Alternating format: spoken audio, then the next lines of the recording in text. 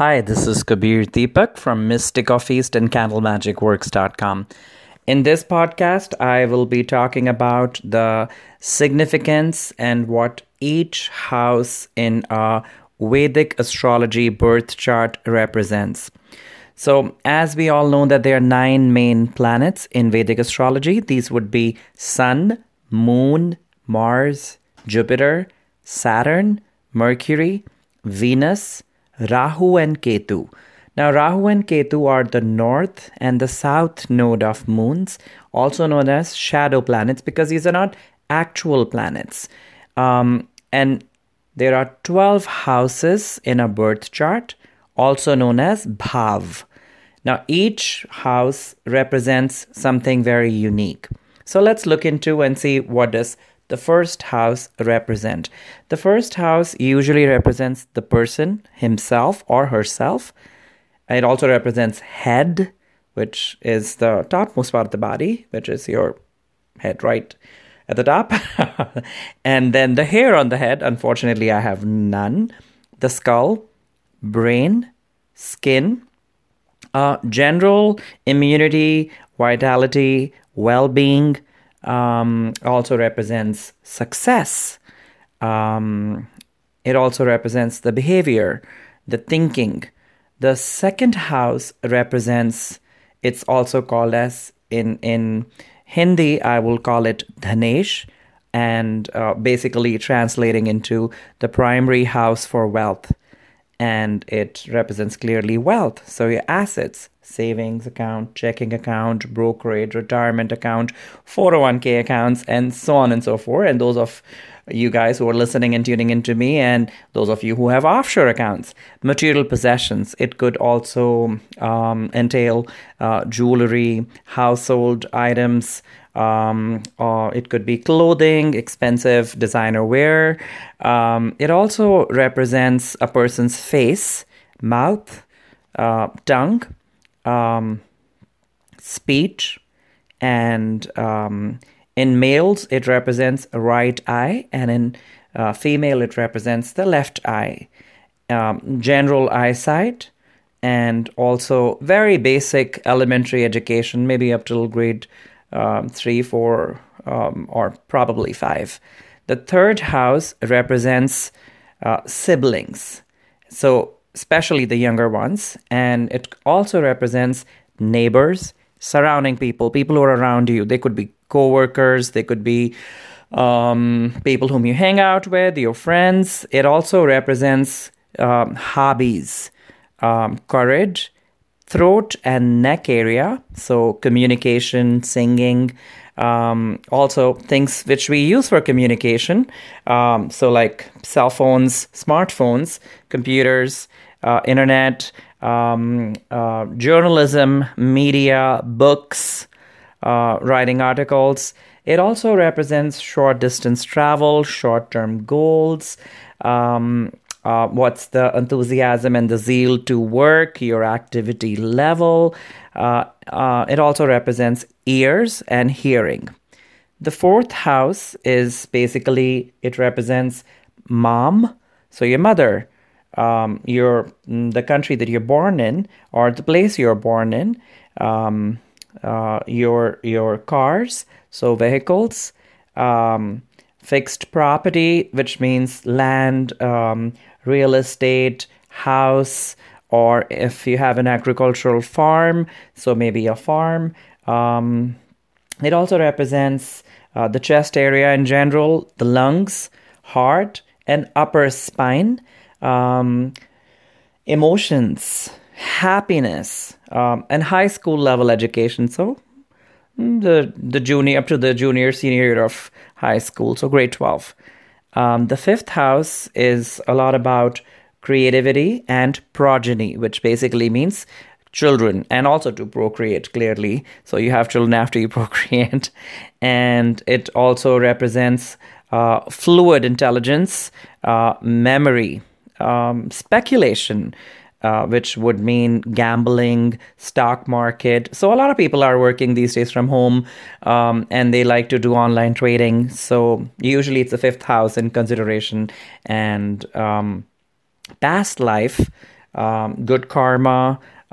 It's considered important because it represents stomach area, lower heart chakra area, so a little below the heart, little below the so in your more above the abdominal area, but in the belly area, and liver, spleen, lower back, and kidneys. The sixth house represents our enemies, and it also indicates short-term health issues, injuries, surgeries, any debt that we owe to people, financial, litigation, so court cases, people who are our competitors, and relationships and the breakups, basically, not the relationship, but the breakup of a relationship, physical pain, theft, animals, fire, hygiene, critical thoughts, pancreas, of course, as the organ, small intestines, lower waist, lower back, urinary bladder, kidneys, and pregnancy for a female as well. Of course, females get pregnant. Duh. The seventh house. The seventh house is a house of relationships. So it will, of course, represent your spouse, your partner, marriage, business partner, legal contractual partners, and how we relate to people in general. It also represents foreign places. So the first house represents the birthplace, the native place where you're born, and the sixth house represents basically the right opposite to the foreign birthplace would be the place where you are if you decide to move abroad or live abroad, just like I moved from my country to live in the US. Foreign residents. It also in the areas, the body parts would be large intestines and the rectum, anus area.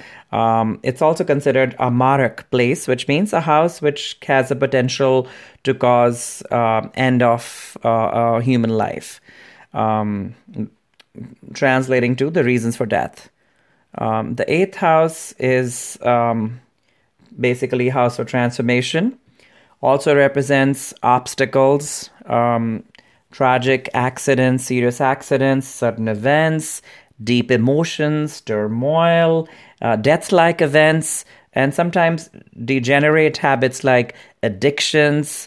Addictions could be alcohol, smoking, drugs, hidden enemies, evil eyes, occult interest in paranormal, metaphysics, research. It also represents some regenerate habits like detachment from materialism, loans, legacies, inheritance, change of lifestyle, sexual organs, the testes for males and the ovaries for females, chronic long-term disease, incurable disease, death.